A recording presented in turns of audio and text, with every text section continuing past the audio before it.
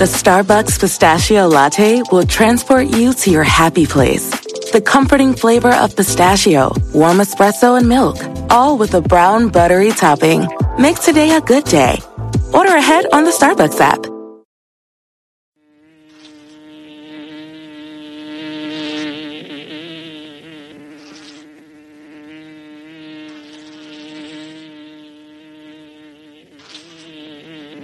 This is the Music Buzz Podcast.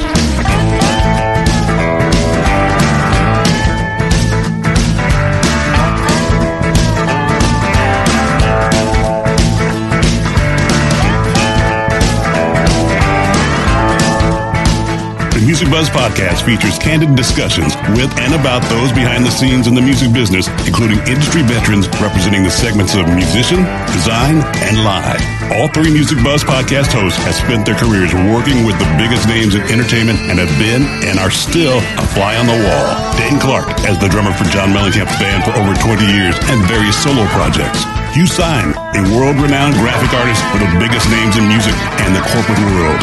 Andy Wilson, an award-winning marketing and public relations executive with over 20 years of combined multi-level entertainment industry experience in the music and sports business.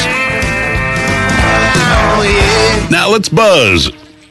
Hello and welcome back to the Music Buzz Podcast. I'm co-host Andy Wilson along with Dane Clark. How's it going, Dane? Great, Andy. How are you today? I'm great, thank you. How about also Hugh Syme? How's it going, Hugh? It's going well. Thank you for asking, Andrew. How are you? I'm awesome. Today, we welcome to the Music Buzz Podcast, Mike Reno. Reno is and has been the lead singer for Canadian rock band Loverboy since the band's inception. Loverboy was inducted into the Canadian Music Hall of Fame at the 2009 Juno Awards. Their songs have been staples on classic rock and classic hits radio for over 40 years. Working for the Weekend, Hot Girls in Love, Turn Me Loose, loving every minute of it, Notorious, When It's Over, and many, many more. Reno and the band have worked with the likes of some of the biggest producers and musicians as well. Mutt Lange, Bob Rock, Bruce Fairbairn, John Bon Jovi, Jonathan Cain, and others have written songs and worked together. During the 80s, you couldn't get away from Loverboy. They were everywhere. Their own albums, also in movies like Top Gun. Mike, of course, sang on the duet on the Footloose soundtrack, Almost Paradise, and many, many, many more. So we welcome today to the podcast, Mike Reno. Thanks for joining us, Mike. Thank you very much. It's a pleasure to be here. I just dragged myself from the cement pond. You're going to fit right in with us today, Mike. Mike, it is a pleasure to have you here, man, especially because you started out as a drummer. Tell us what got you interested in music to begin with, what led you to the drums, and then how you ended up as a vocalist. What got me into the music scene basically was the Beatles and the Rolling Stones. It was the black and white. I remember one band was good and one band was evil. It was the good old, and so I was into the Beatles right off the bat. But the first single that I bought, a 45, was Ruby Tuesday. So it was a mixed match for me, and that's when I bought a set of drums. I was a young kid of 11.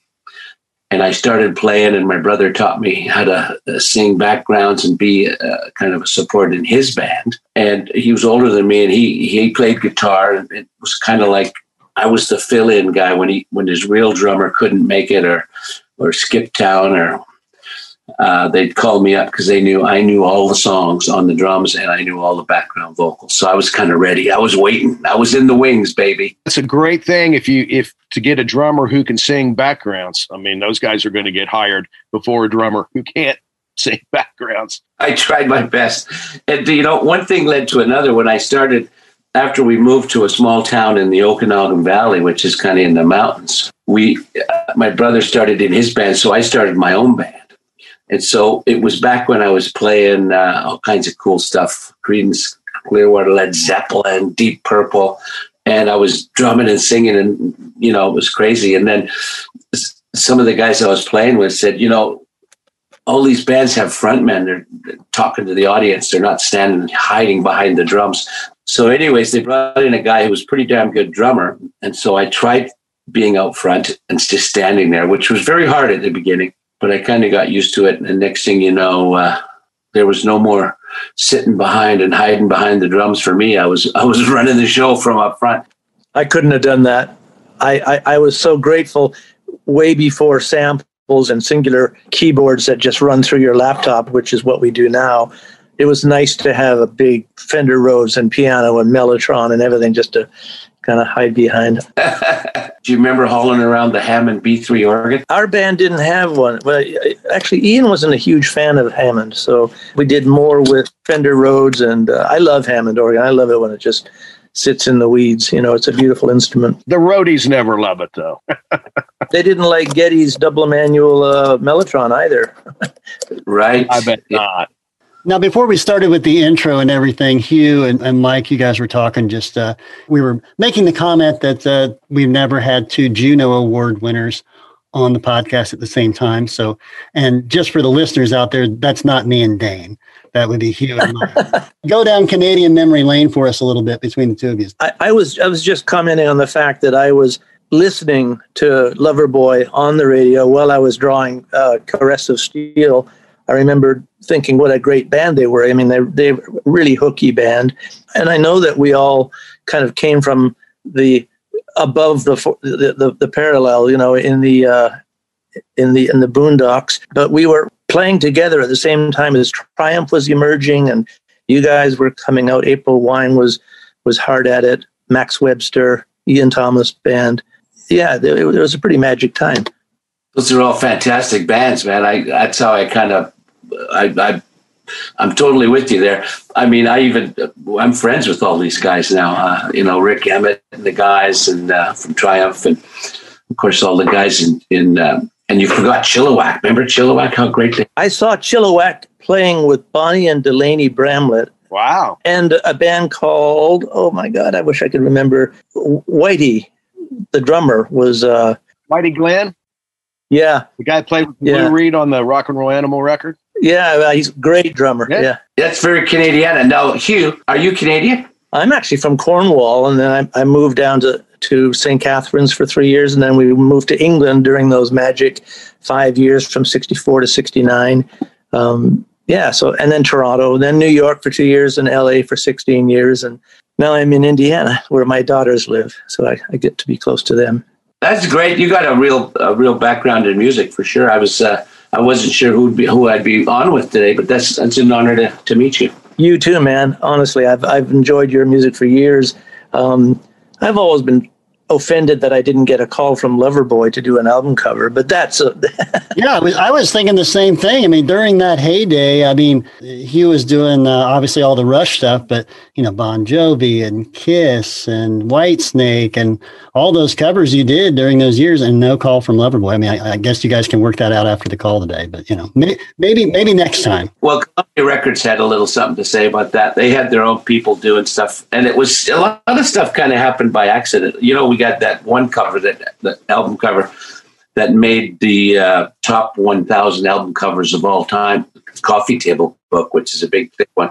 I thought that was kind of cool, and that was the Get Lucky record. It's a great cover too. I remember seeing that cover and thinking how cool it was. Yeah, because the guy said the artist who was doing it, the photographer / designer, was saying, "What do these guys look like? Like, what do they wear?" And they went, "All we really know is the singer wears red leather pants." And that was all it took to get this guy going, right?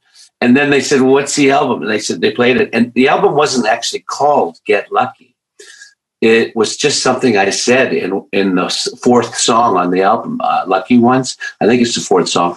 I just yelled out, "Get lucky," you know, just in a moment of ad-libbing. Yeah.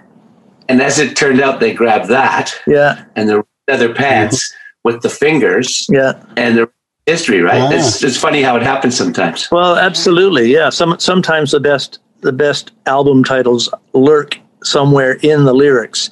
Yeah, I've discovered that over the years. And some bands come to me and they don't have a title. So first thing I do is ask for their lyrics, because that's a great way to discover some turns of phrase that are perfect for album titles. And you've done some amazing ones, man. Thank you, man. I appreciate that. Mm-hmm. Yeah. It's been a fun ride. Yeah, for sure. No, and I understand I was only kidding when I said haven't heard from Loverboy. I do know how protective labels can be. So, Mike, I've got a question. So I was reading some stuff the other day once we found out we were going to be talking to you. It said that you guys made your live debut opening for Kiss in Vancouver in 1979, which would have been their Dynasty tour. Tell us about that. I mean, that was your live debut. Is that right? In this particular case, we hadn't even recorded a record, but we'd made contact with our manager that we were lucky enough to get, and he'd just finished a bunch of years with BTO. So he was kind of the guy who was going to probably do it for us, but we hadn't even recorded a record yet. We're in rehearsing, and at the time, we didn't have a bass player, and a friend of ours was in town, and he plays with April Wide, Jim Clinch, and he came by rehearsal hall. He was hanging out with us and cutting some demos and recording on little 4-tracks and just having a little bit of fun with us. And we get a call from our manager. He says, "Listen, get your stuff together. You guys are playing tonight." I went, "Where?" He goes, "At the Coliseum." I said, "In front of 17,000 people?" He goes, "Yeah, you're warming up Kiss."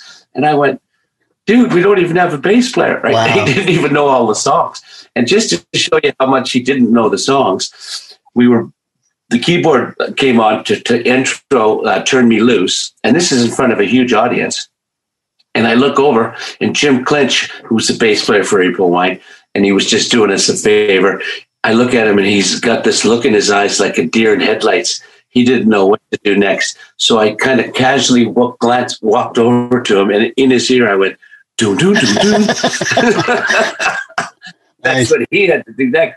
And that's the kind of night it was. And every song was like that. We'd start playing it, and he'd just start playing along with it, whatever was going on. And, we never got booed off the stage. Nobody threw anything at us. So we figured we did a pretty good job. Very nerve-wracking, though. I'll bet. And I mean, that's the band out of any, honestly, talk about a band to be thrown in with the Lions on. Everybody in the audience is painted like the band, and here you are opening for golly. We figured for sure we were going to get killed, right. But it came off without a hitch, and it's something that it's almost like throwing us into the Lions. Right. Yeah, now that would have been kind of towards the end of Kiss's 70s heyday. Did you have any interaction with the band that night that you can recall? Because we've had other people on the show where they opened for Kiss and they've had some great stories, but do you recall anything specifically? It was in and out of that gig really fast. It wasn't a tour. It was one night. And the only reason I got the show is because the warm-up act that was following him around, Canada wouldn't let him in the country. It was the New York Dolls, and I guess the border just went, nope, not coming in. Maybe not surprising. Yeah. Not too surprising there. So I got to go ahead, Dane. Yeah, I was going to say, American Songwriter had a feature with you guys. It kind of explained about how the band got together when it was still Cover Boy. I'll go into that for us. But first, you met Paul Dean by chance in the winter of '78, and you wrote a song that same night. So you must have known, wow, we got something going here. That doesn't happen very often. And that song came out on your first record. So kind of tell us about how you guys got together, how all that happened, and it happened so quickly, and how Cover Boy turned into Loverboy. Well, in essence, I was just passing through town, and this was Calgary, which is in Alberta. And I had lived there previous, so I was coming back just to kind of halfway point. I was going to go down to Los Angeles and visit my brother and see what the music scene was like down in California. And I had a band in Toronto that I'd left. And at the same time, Paul had left a band in Winnipeg after he'd created the first album or two with them as a songwriter and guitar player. And he was in a position where he was not very happy. And I was kind of curious to see what had damaged him so badly. And it turned out that he had been fired from his band at Christmas, and they kept all his gear. Talk about the triple whammy, right? Oh, no kidding. So he was like, he had a guy who was looking after him a little bit. He let him rehearse in this big warehouse where they used to repair, in the old days, they used to repair buses in there. So it was a big warehouse, and it was the middle of winter, so it was cold as hell. They had a heater in the top. I could see it now. It's like out of a Marlon Brando movie. It was blowing hot air down, and he was sitting in the middle of the room. I couldn't help but stick my head in and look at this guy, and he was sitting there cranking away on his groove, and he kind of glanced over as the door opened. And then he goes, "Come on in." So from that moment on, we've been working together ever since. It was one of those nights. And we sat and we talked, and then he says, we started working on this riff that turned into a song, and then it turned into another song. And in my plans to go to California just got canceled because there's no way I was going to leave. We were writing some songs that I thought were pretty interesting.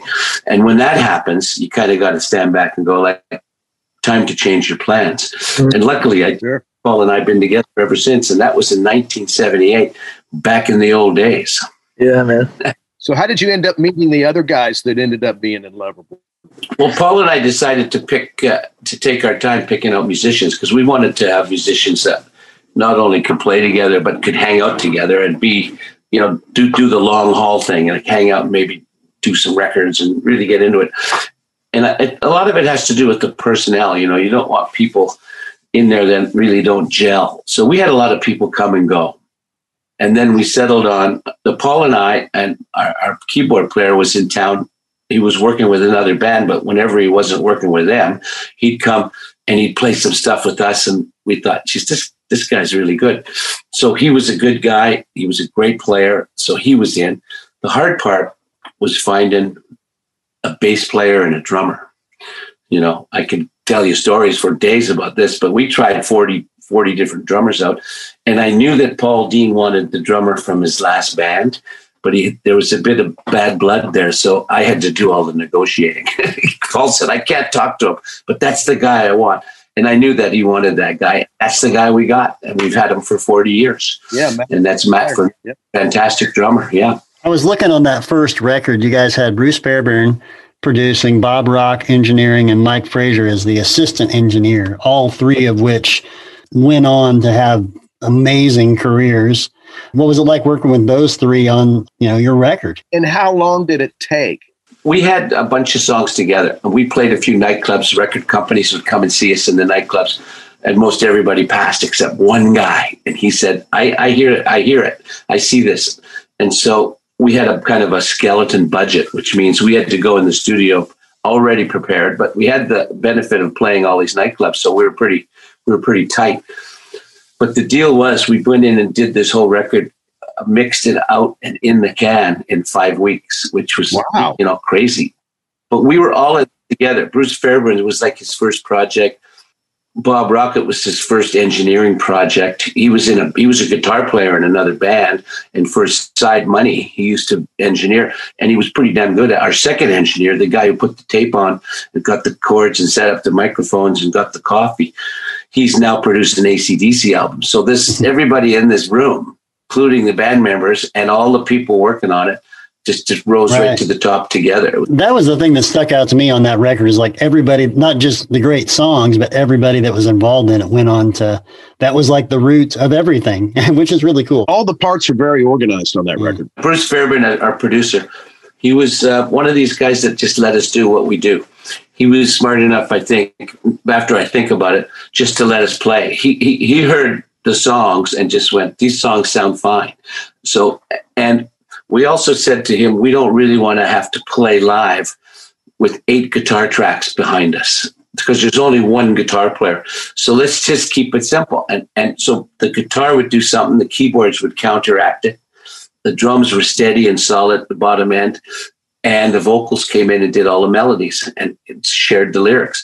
That's kind of how it was. You made a comment which I thought was interesting, and I've often wished the band that I was working with would have done this. Sometimes a band will rehearse and go into the studio, and they're super tight. I mean, the rehearsals are going really well, and you spent maybe 6 weeks getting that ready.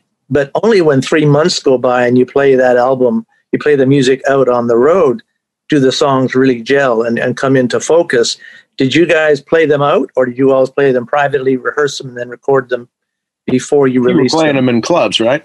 Well, we had the opportunity to play, and a lot of times we would take the whole unit and go out of Vancouver. Vancouver is kind of a metropolis, big city, and you got a sophisticated kind of people. So we went out of town.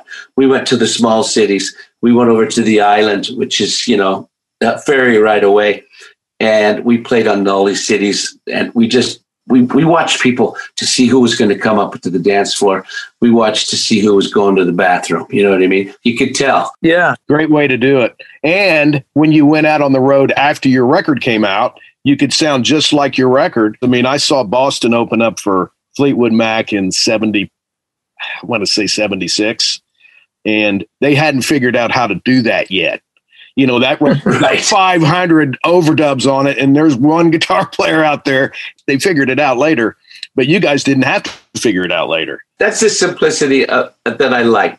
We had a thing where the guitar player would do one thing, the keyboard player would answer it with, and it was like a balance. And then it was really simple. And I think the songs are the things that made it, the way it is.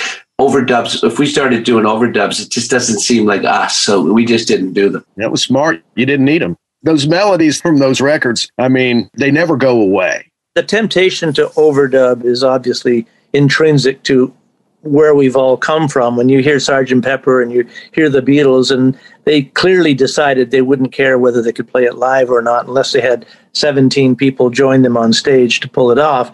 It makes sense that a band like yours would want that to be reproducible. Rush did that too, I think, pretty well. They adhered to what they could achieve live. Every once in a while, they would deviate from that, grow another arm, another foot, But yeah, I think it's admirable that a band sticks to what they can do in one pass.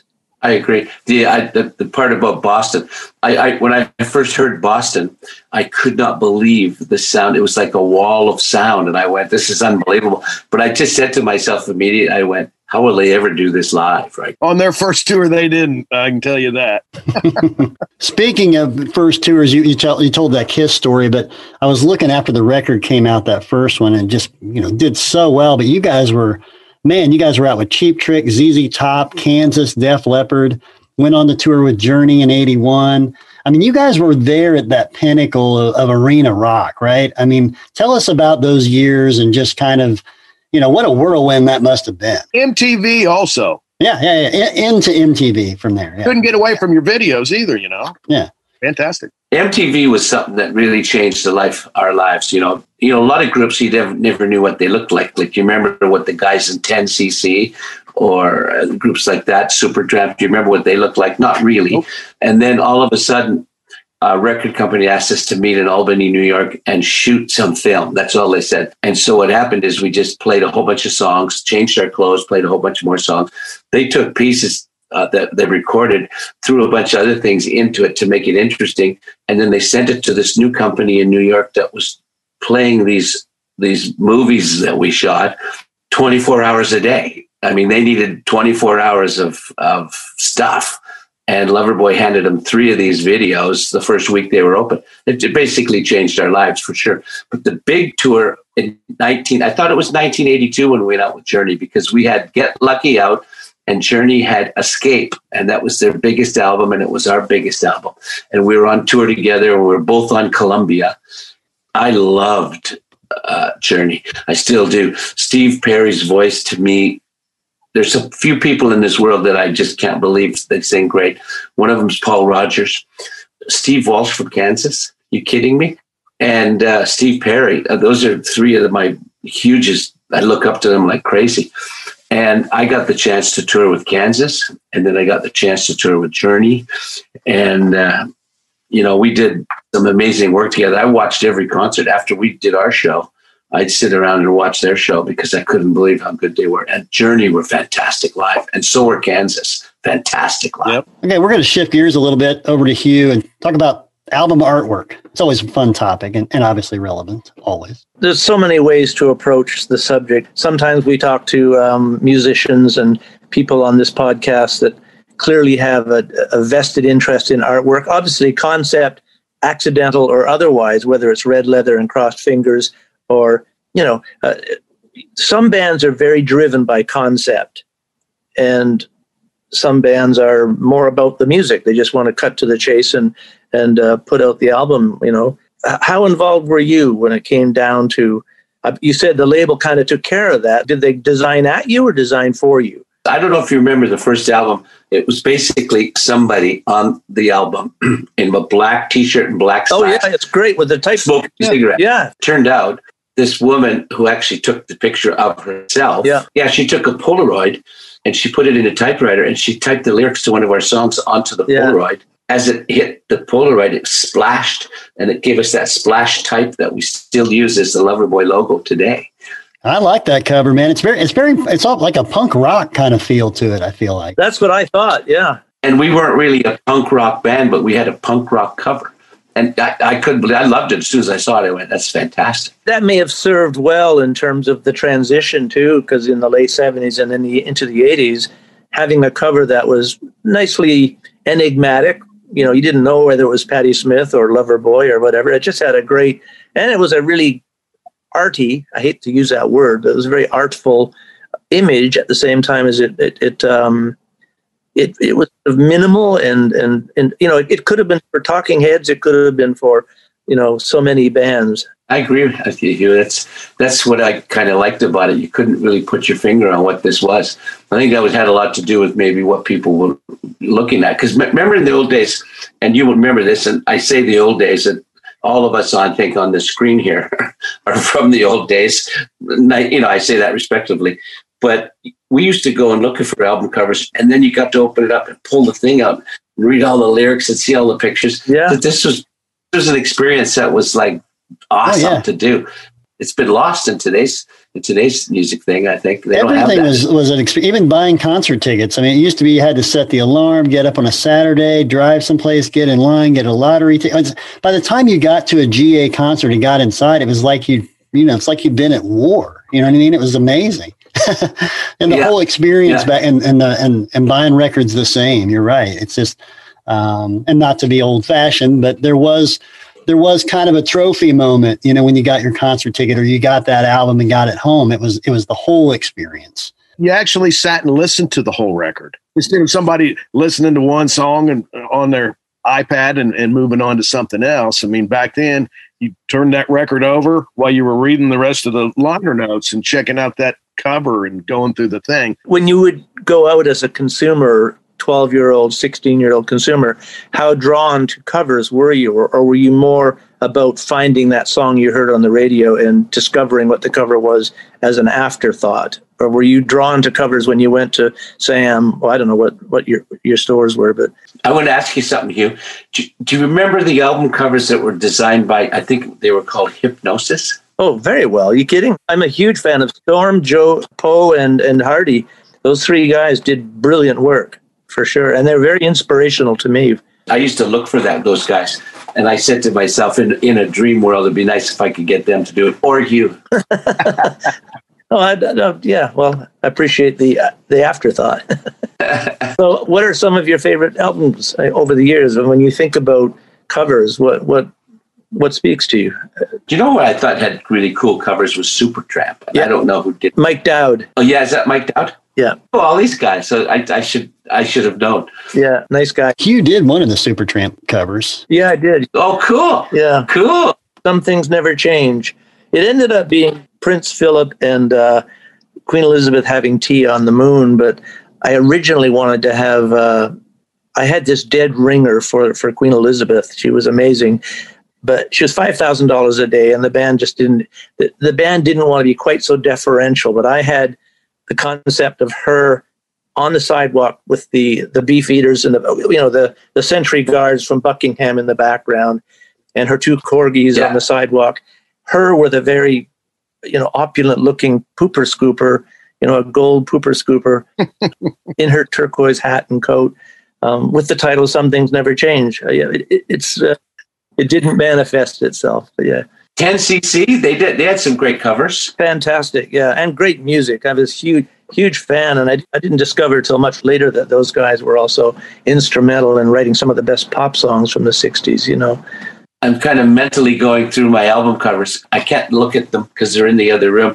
I wish I could come up with more. Tell me some of the album covers you worked on, Hugh. What would be the biggest album cover that you did? I don't know how to answer that. I do PR for Hugh, so I can name these in my sleep if he can't remember them. So well, I can remember them. It's just each one has a place. working with Iron Maiden was a real treat, an honor. Working with Bon Jovi was fantastic. Working with David and Whitesnake was lovely. Certainly my oldest and dearest band and friends and client was Rush. Did you do a lot of those? I did all but the first two. Yeah. Are you kidding me? Yeah. I always look at the Rush covers. I'm trying to figure out what they were thinking, and I go, what were they thinking? Because they're very, very interesting. Anyways, that's fantastic. Thank you. So when you write, Mike, when you sit down to write, are you always thinking of the project, always thinking of the entity? Do you write for the band, or do you find yourself digressing and kind of coming back to it later and going, shit, Willie Nelson would sing this beautifully, or I just wrote a beautiful ballad, what motivates your writing, and how free do you keep yourself while you're coming up with the music to just let the music happen, or are you always tailoring your compositions to your projects? It's funny when Loverboy plays a song, it sounds like Loverboy. You can really tell immediately who it is. No matter what we end up writing, as soon as Loverboy gets together and starts playing it, it immediately just sounds like a Loverboy record. Or the guys we make it sound like that. We don't even think about it. It just happens that way. Interesting. Yeah. And a band that's been together for 40 years, I mean, you don't have to second guess what the other guy's going to do at that point. Yeah, that's what makes it the difference of guys that have played together all those years. I've been in Mellencamp's band for 25 years now, and it's like I know what everybody's going to do. You don't even have to, on stage, there's no question about it. Mm-hmm. Right on. Yeah. There's no way to get that except hours. And tours. Lots of tours together, hours together. My history's always been promoting shows, right? And whenever I would talk to people about, running ads or, announcing a show, especially back in the day where we would wait till 5 o'clock on a Friday, drive time to announce a show. And I was always like, no, I don't want to announce a show at 5. I want to announce it at 5:10, right after you play Working for the Weekend, then announce the big show. So, and I was always thinking, man, is there a song that's played more between the 5 p.m. and 5:30 p.m. time frame on classic hits and classic rock across the board every Friday? That song's on, right? Somewhere, many stations, right? It's on somewhere. Yeah, absolutely. Well, it's funny. It's obviously a classic song, but that's one of the songs that hasn't lost. It sounds as good today as it did then. In fact, my son, who's 16, I told him the other day, I said, yeah, we're going to talk to Mike Reno from Loverboy. And he said, Working for the Weekend, that's still one of the greatest songs. And I think it's just a song that resonates with everybody. I was like, I've never met a person that's like, oh, that's not a good song. It's like everybody likes that song. Makes me want to put my headband on. There you go. Yeah. Awesome. Perfect. That was definitely a signature look for you. You know what, Hugh? That was actually just another little coinky-dink, as I call it. We were playing in some of the nightclubs at the very beginning. And you remember when you play nightclubs, the 1,000-watt power lamps are about 6 feet away from you, right? Oh, yeah. And, you're just getting baked. And after, I played the first set, I walk into the dressing room and I go, I can't even see out there. I can't even open my eyes because there's so much sweat in my face. So I took my T-shirt off and I cut the sleeve off and I put the T-shirt over my head to soak up the water. And then I went back out for the second set. And then I just kept doing it. And then, I switched. I went through so many T-shirts, it was starting to cost me. So I started buying these bandanas. It wasn't inspired by some tennis pro at the time. No, sir. It was all inspired by the hard work of a working man's band. Yeah. Yeah, our drummer, Mike Oberly, he used to wear wristbands and a headband as well. They needed it because the hands get sweaty and they'll drop picks, right? So in the mid 80s, with when movie soundtracks were like such a huge deal, you guys had a song, I think, on the Top Gun soundtrack, but the one that resonates to me is the one that you did, the song with Nancy Wilson from Heart, Almost Paradise, on the Footloose soundtrack. How did that come about? And how did it come about that, that you did it yourself, without the band, I guess? Andy, first off, I don't want to hurt your feelings or anything, but it was Ann Wilson. You're right, it was Ann. My bad. Our manager handed me the song and said, I want you to sing this if you like it, and you can pick whoever you want to sing it with because it's a duet. And I said, Ann Wilson. They used to live in Vancouver, and so we used to go see them all over the place and just watch them play. in my mind, she was one of the best rock singers out there. You said a little bit ago, you made the comment of, it sounds like Loverboy, right? And so I was listening to a song you guys put out recently, the song in 2020, Give Me Back My Life.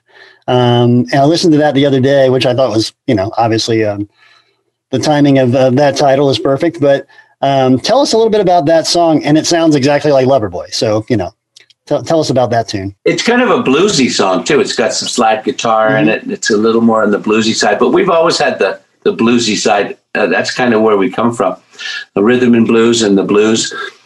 The song was initially was written for the JDRF, which we sponsor and do something for every year. And that's the Juvenile Diabetes Research Foundation, which we like to participate in. And primarily it was written for our guitar player, Paul Dean's son, who got juvenile diabetes, I think, at the age of 3. And over the years, couldn't do some of the things all the other kids did. Even when you grew up, you had to be very careful and you watch what you do, watch what you eat, watch where you go, always check your blood and everything. It was just such a hard life for this kid. So that song was initially written for Jake Dean, who's juvenile diabetes, has been with him since age of 3. And it was a nice tribute to him. Paul Dean really, put his heart and soul into that one. I'll bet. Yeah. Well, that's a good story. I didn't know that. Obviously, when I saw the title, I just assumed. I was like, well, the timing of that's a perfect title for the year 2020. You got more stuff coming out this year? I'm working on a new song right now. Paul's mixing another song. What we tend to do, I mentioned it probably earlier, we just, we record and we put them on our website. Right. Nobody's really buying stuff anymore anyways. So you might as well give it away and get a pat on the back for doing it. Sure. Right? Yep. I noticed where you guys also wrote songs with like John Bon Jovi and Jonathan Cain and others over the years, whereas a lot of bands I think are super ultra competitive. Looking back on your history, what made you guys kind of decide to work with other people over the years? I had no idea you'd written some of those songs, which are, some big hits. I didn't realize that those guys were also wrote songs with you guys. Well, Bon Jovi came to town to record and use our producer, our studio we recorded it in. They used Bob Rock as the engineer, Mike Fraser as the second engineer. They came to town to get the Loverboy sound, I'm sure. This is no secret. And they had some great songs and they wrote some great albums. But they recorded a few of their albums here in Vancouver. So we got to know them because a lot of times for the big gang parts, we'd all kind of stand in the room. There'd be 8 of us or 10 of us and we'd all sing the chant for whatever, and we did that for all kinds of groups like AC/DC, Motley Crue. It was a kind of a situation where there was had 2 studios, one on one side, one on the other. And so there would be I remember one time AC/DC Aerosmith was recording on this side and Motley Crue were recording on this side. And we used to drop by to say hi to everybody and just hang out a little bit. And so the whole thing was kind of like, we got to know each other. So when it came time, we were working on a song. We get together with John and Richie over in New Jersey. There, we ended up working on a song that Paul and I ended up finishing and putting on our album, which was Notorious. So that's one story. The other one is we had a song going for years, Paul and I, and we never could make it sound complete, to the point where we wanted to put it on a record. And we toured with Journey. We got to know Jonathan Cain very well. And Paul was telling him one day that we've got this song, but we can't quite figure out what to do with certain parts. Jonathan said, let me hear it. So Paul went down and they worked on this song and came back, and This Could Be the Night. So it turns out to be co-writes with songs that we'd already kind of started. That's how things get finished. So we like to also delve into kind of the past as a fan. Can you tell us about your first attended concert as a fan that you went to see? Whew. I'm going to say, this is a little diverse, I know this, but there was a group touring through Canada called Chilliwack. Back in the day, they had these songs. One of them was called Groundhog, and one of them was called Lonesome Mary. These were actually big songs on the radio, and I had to go see that show. And I stood right at the front and I watched this guy sing, and I couldn't believe how he was getting this sound. And it was just him. And different singers have different voices. Peter Cetera is another guy, the bass player for Chicago. So when they came to Vancouver, I actually drove 5 hours to go to this thing. And I was the first guy in the room, and I ran to the front and I stood right in front of the bass stack, you know, and waited for this guy to come out. He comes out in cutoffs and moccasins to the knee, you know, and long hair with beads on, and it started singing. I went, I can't believe how this guy sounds. And I you know, there's all kinds of things.